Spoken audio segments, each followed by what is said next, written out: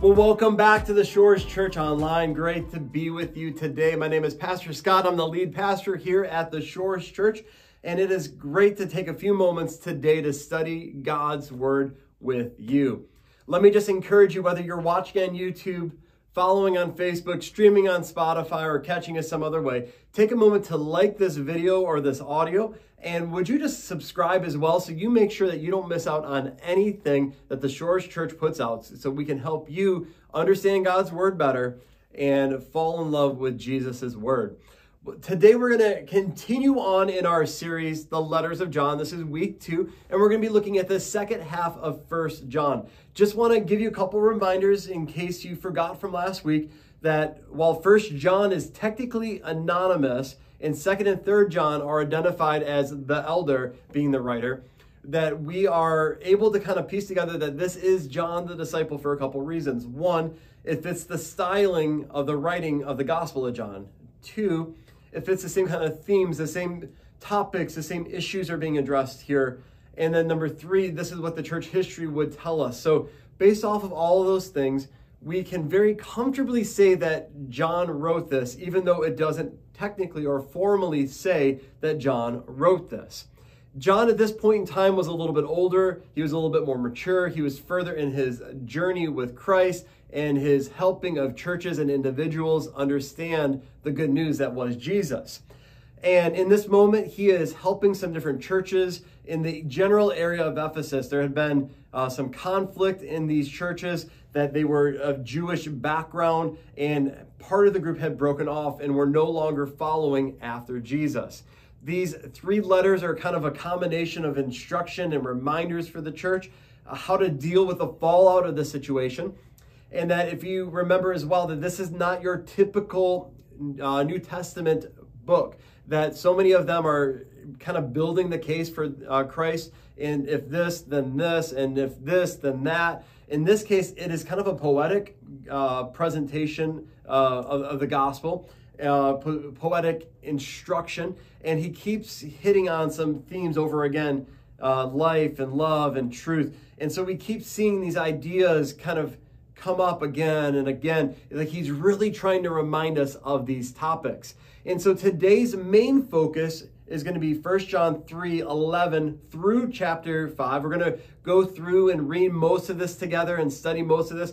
There'll be a little bit that we leave out, but at the same time, you're going to get the good understanding and good basis for these chapters. And with last week's message and then today's message, you'll have a good understanding of the book of 1 John. And the main topic today is that Jesus and God are ultimately love. So we're going to get there in just a moment, but would you go ahead and repeat after me today? Your word is written in my mind. Your word is hidden in my heart. Your word is a lamp unto my feet and a light unto my path. I will seek you with all of my strength. I choose to live my life according to your word. Your word, O Lord, is eternal. Well, we're going to go ahead and jump right into 1 John, starting in chapter 3, verse 11, and we're going to read through verse 24. So would you go ahead and read this with me right now? For this is the message that you have heard from the beginning, that we should love one another. We should not be like Cain, who was of the evil one and murdered his brother. And why did he murder him? Because his own deeds were evil and his brother's righteous. Do not be surprised, brothers, that the world hates you. We know that we have passed out of death into life because we love the brothers. Whoever does not love abides in death. Everyone who hates his brother is a murderer, and you know that no murderer has eternal life abiding in him. By this we know love, that he laid down his life for us, and we ought to lay down our lives for the brothers. But if anyone has the world's goods and sees his brother in need, yet closes his heart against him, how does God's love abide in him? Little children, let us not love in word or talk, but in deed and in truth. By this we shall know that we are of the truth and reassure our heart before him. For whenever our heart condemns us, God is greater than our heart, and he knows everything. Beloved, if our heart does not condemn us, we have confidence before God. And whatever we ask, we receive from him, because we keep his commandments and do what pleases him. And this is his commandment, that we believe in the name of his Son, Jesus Christ, and love one another, just as he has commanded us. Whoever keeps his commandments abides in God, and God in him. And by this we know that he abides in us, by the Spirit whom he has given us. The first idea that I want to pull out of this passage of Scripture is this: love one another. We need to love one another. I know that sounds simple. It's an easy truth, but it's a hard one to put into practice and to actually execute on. The difference between being righteous and being of the world is love. When we think back to the story of Cain and Abel back in Genesis that this passage refers to, Cain killed Abel because he was mad that Abel's sacrifice, his offering, was accepted by God and Cain's wasn't. Now, if we go back and we were to look at that passage, we would see that Cain was a gardener and he brought of the crop of the ground that he had. He brought some of what he had. And Abel took care of a flock. In the passage in Genesis tells us that Abel brought of the firstborn of his flock. Basically, here's the thing, is Abel brought his best and Cain brought something. That Cain's motivation, that he was coming before God and he did want to serve God, but he wasn't bringing his best, but Abel did. And what happened here wasn't even that God was mad or furious at Cain. He just said that Abel's was better. And Cain allowed that to get the best of him. And then he went and he killed his brother because he was mad that Abel's righteous deed was accepted and his wasn't. And this is what this is really getting at, is that today we need to authentically realize that the world is going to dislike us because of our righteousness if we're living the way God has called us to live. Now, I want you to hear this for a moment.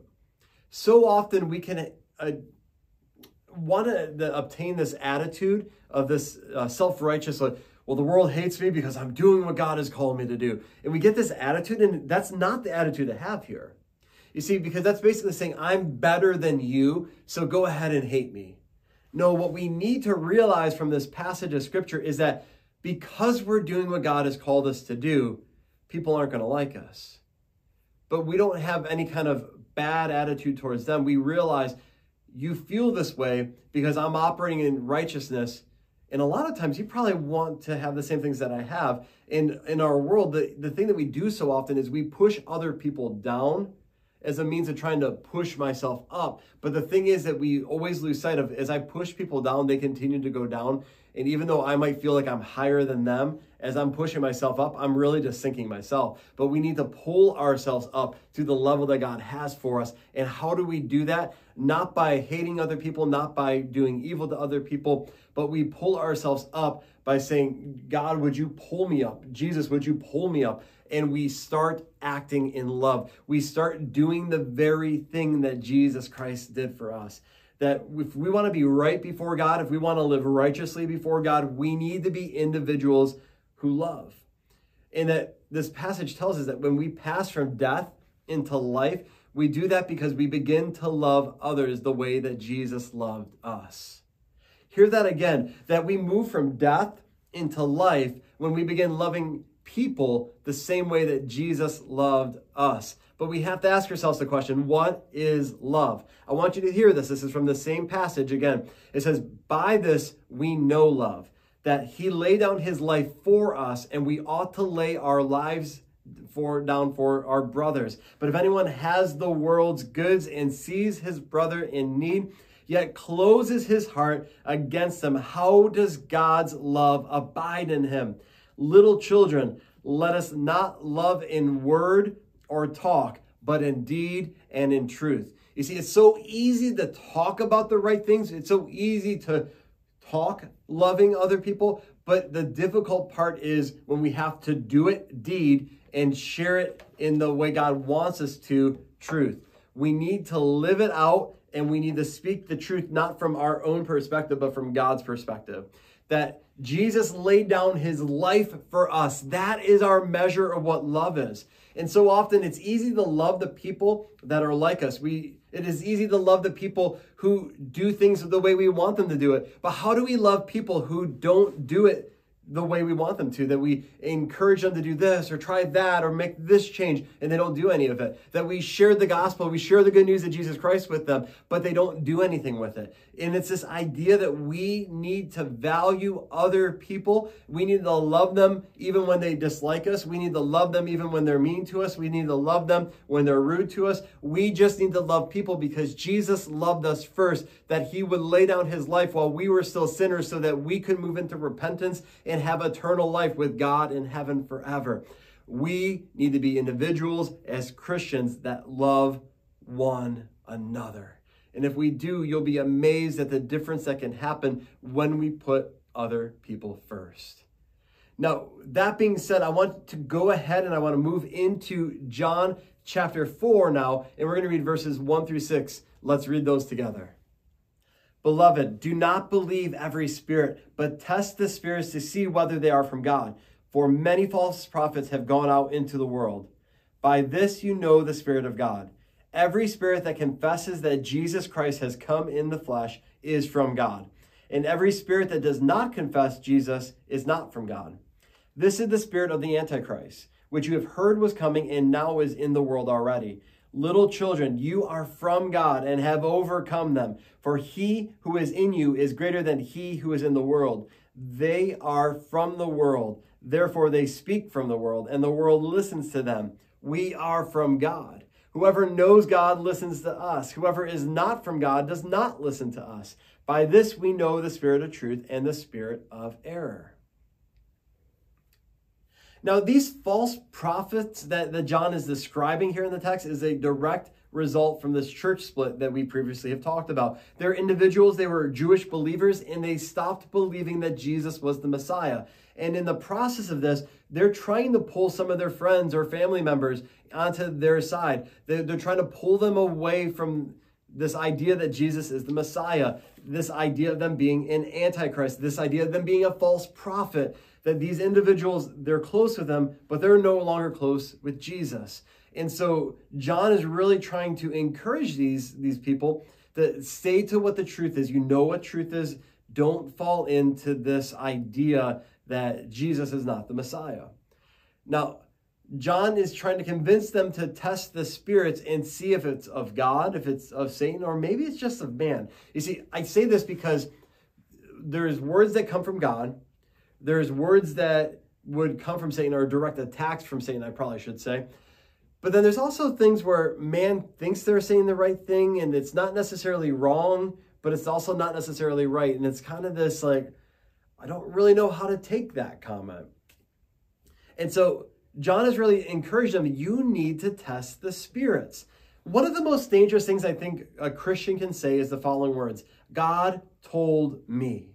God told me. You see, the reason why I say this is a lot of times people will use God told me as a trump card of, I don't want to listen to you, so I'm going to tell you that God told me.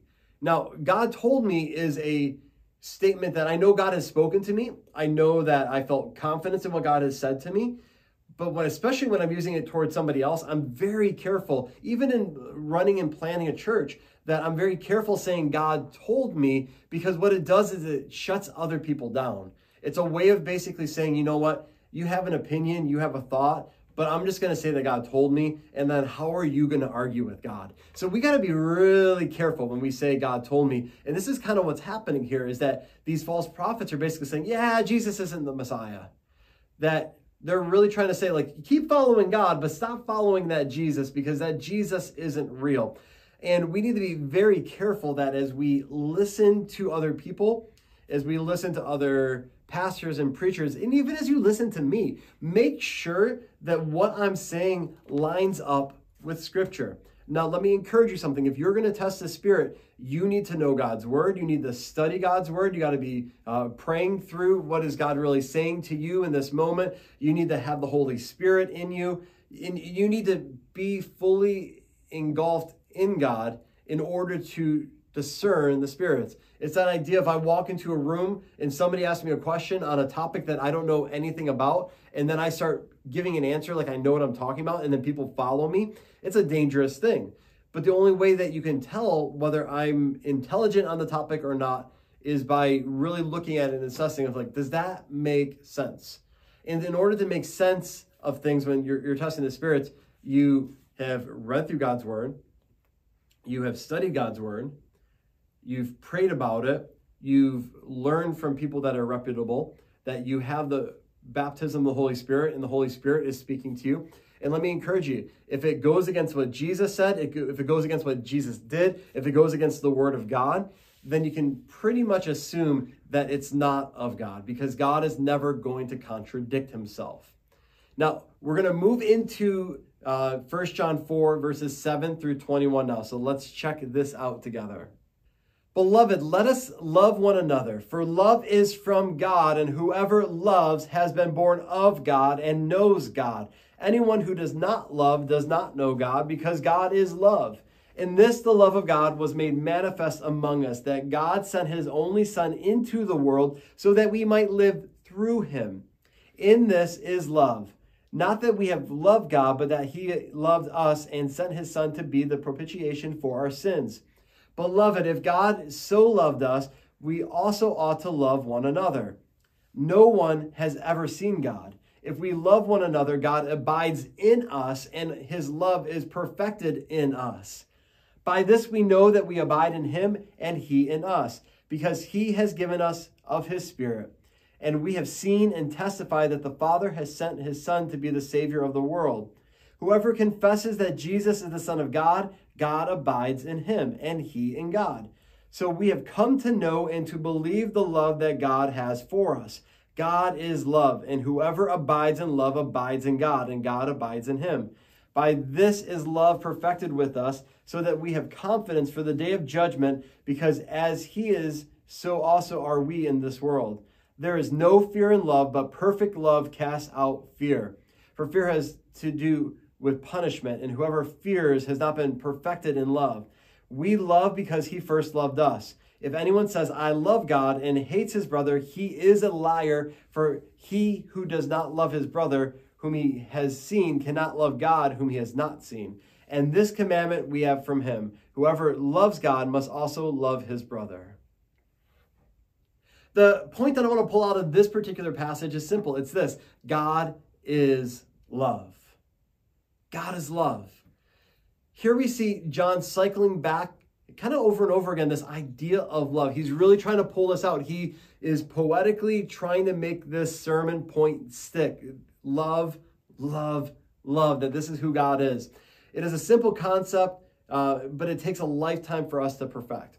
The more we move from disliking or hating somebody, the more we move into love. The more we move into love, the more of a deeper relationship we begin building with Jesus.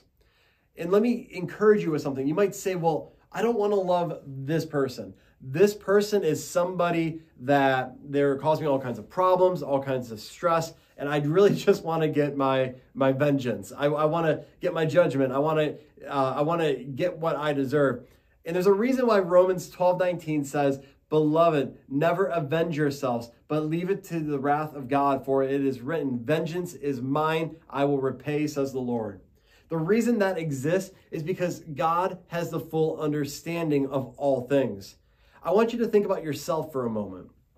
Kind of do a quick evaluation. How many times through the course of your entire life has somebody not had the full information or the full story about why you did something, but they got upset at you because they felt like you weren't making the right life choice? Now, you probably are having something come to your mind as I say that, but if you aren't quickly, let me just say why I'm bringing this up.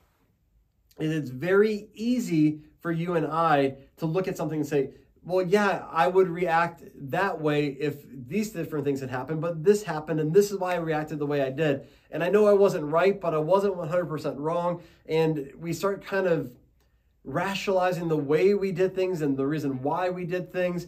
And at the same time, if I'm on the side casting judgment and I'm getting frustrated and I'm getting angry, I don't have the full story of why you did what you did. And if I had the full story, it might change my perspective a little bit.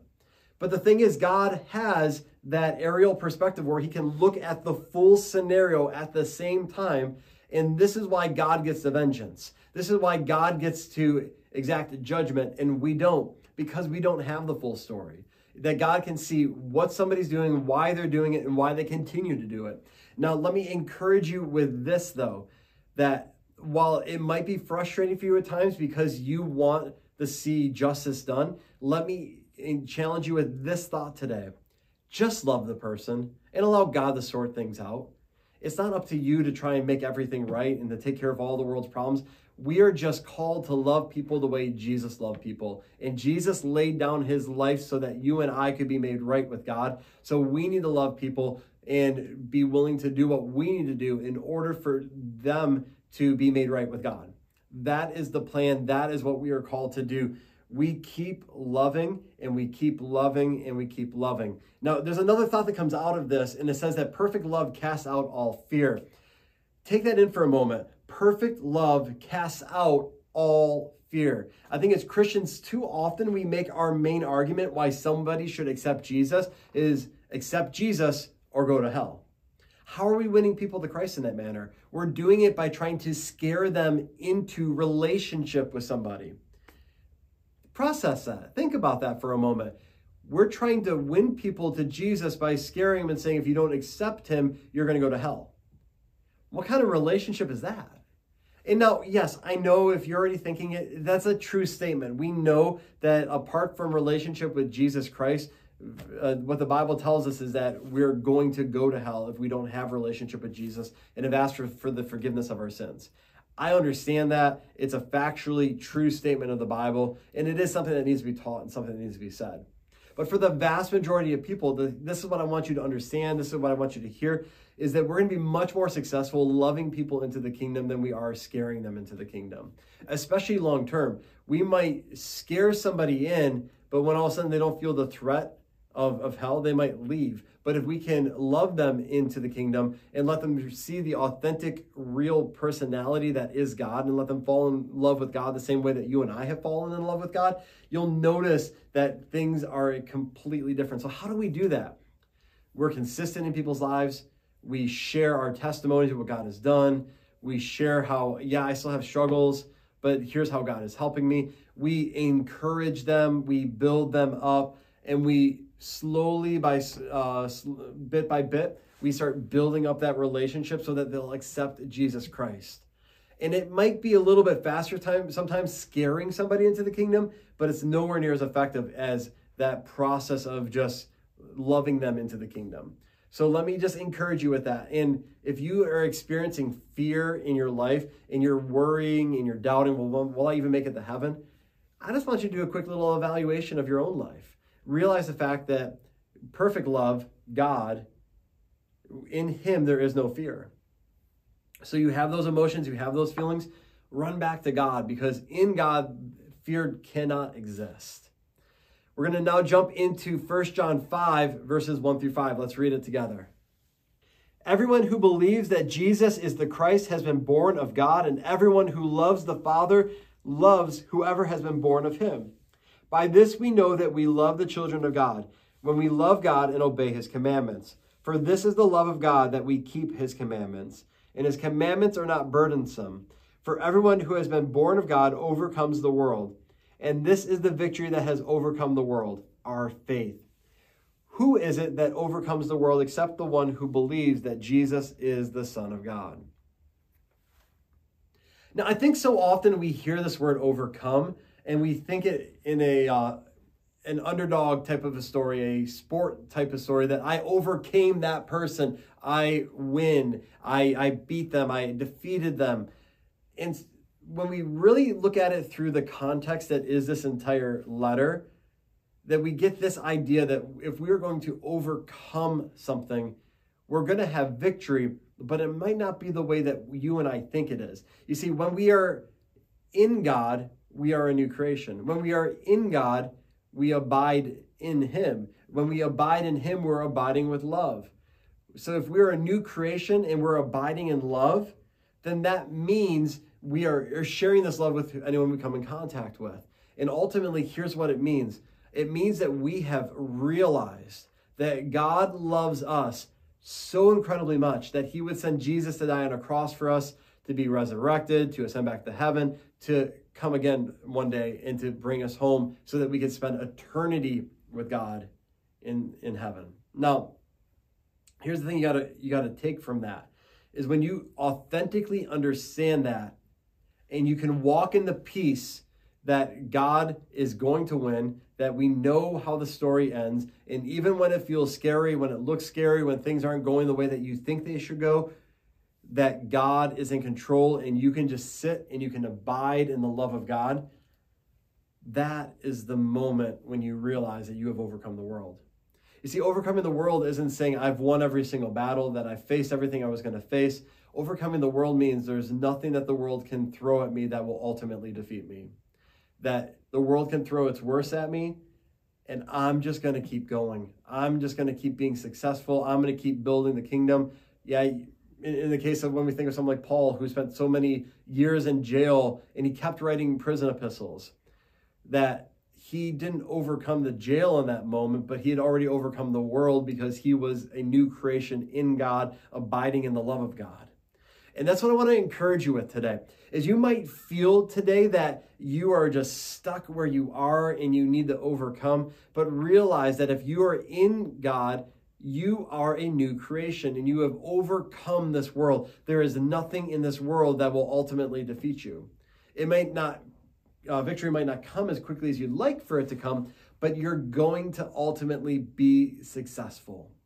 So let me just encourage you with that today, that keep going, keep pushing, keep leaning into God. Remember that in Christ, who is perfect love, there is no fear.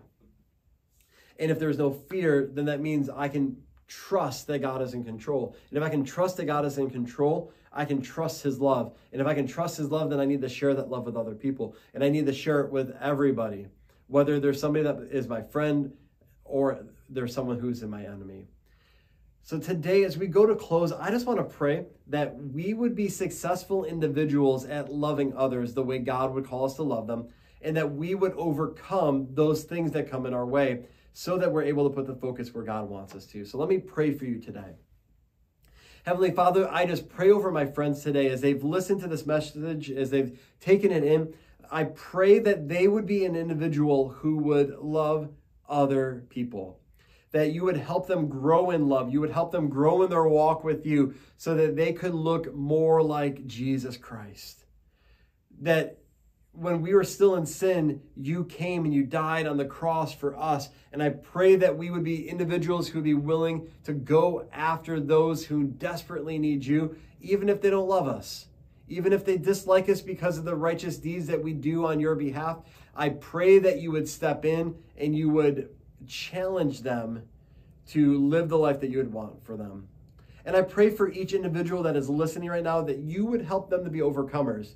Not that we're going to win every little detail of every little battle here on earth, but that ultimately we would realize that no matter what comes against us, if we are in God and we are a new creation, that we will overcome that scenario with time, and that we will have victory because you are the one that goes before us, and you're the one that goes with us, and you're the one that's behind us as well. Lord, I thank you that you are so present in each and every one of our lives. And as we study these letters from John, I pray that the wisdom would just come into our lives and would change the way we do life. In Jesus' incredible name, amen. Now, as we go to close, let me just remind you again, if you're following on Facebook, watching on YouTube, or streaming on Spotify or some other means, make sure that you like the video or the audio that you're listening to, and make sure you subscribe so you don't miss out on any future content. Check out myshores.church to see what are the upcoming things that are happening in person and for your opportunity to give to the Shores Church. And as we close today, would you say the Great Commission with me? Go, therefore, and make disciples of all nations, baptizing them in the name of the Father, and of the Son, and of the Holy Spirit, teaching them to observe all that I have commanded you. And behold, I am with you always to the end of the age.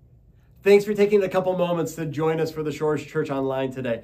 Head on over to myshores.church, and that way you can see what's going on in person. We'd love to see you in the building. You can give to the church as well, and we will catch you in the next video.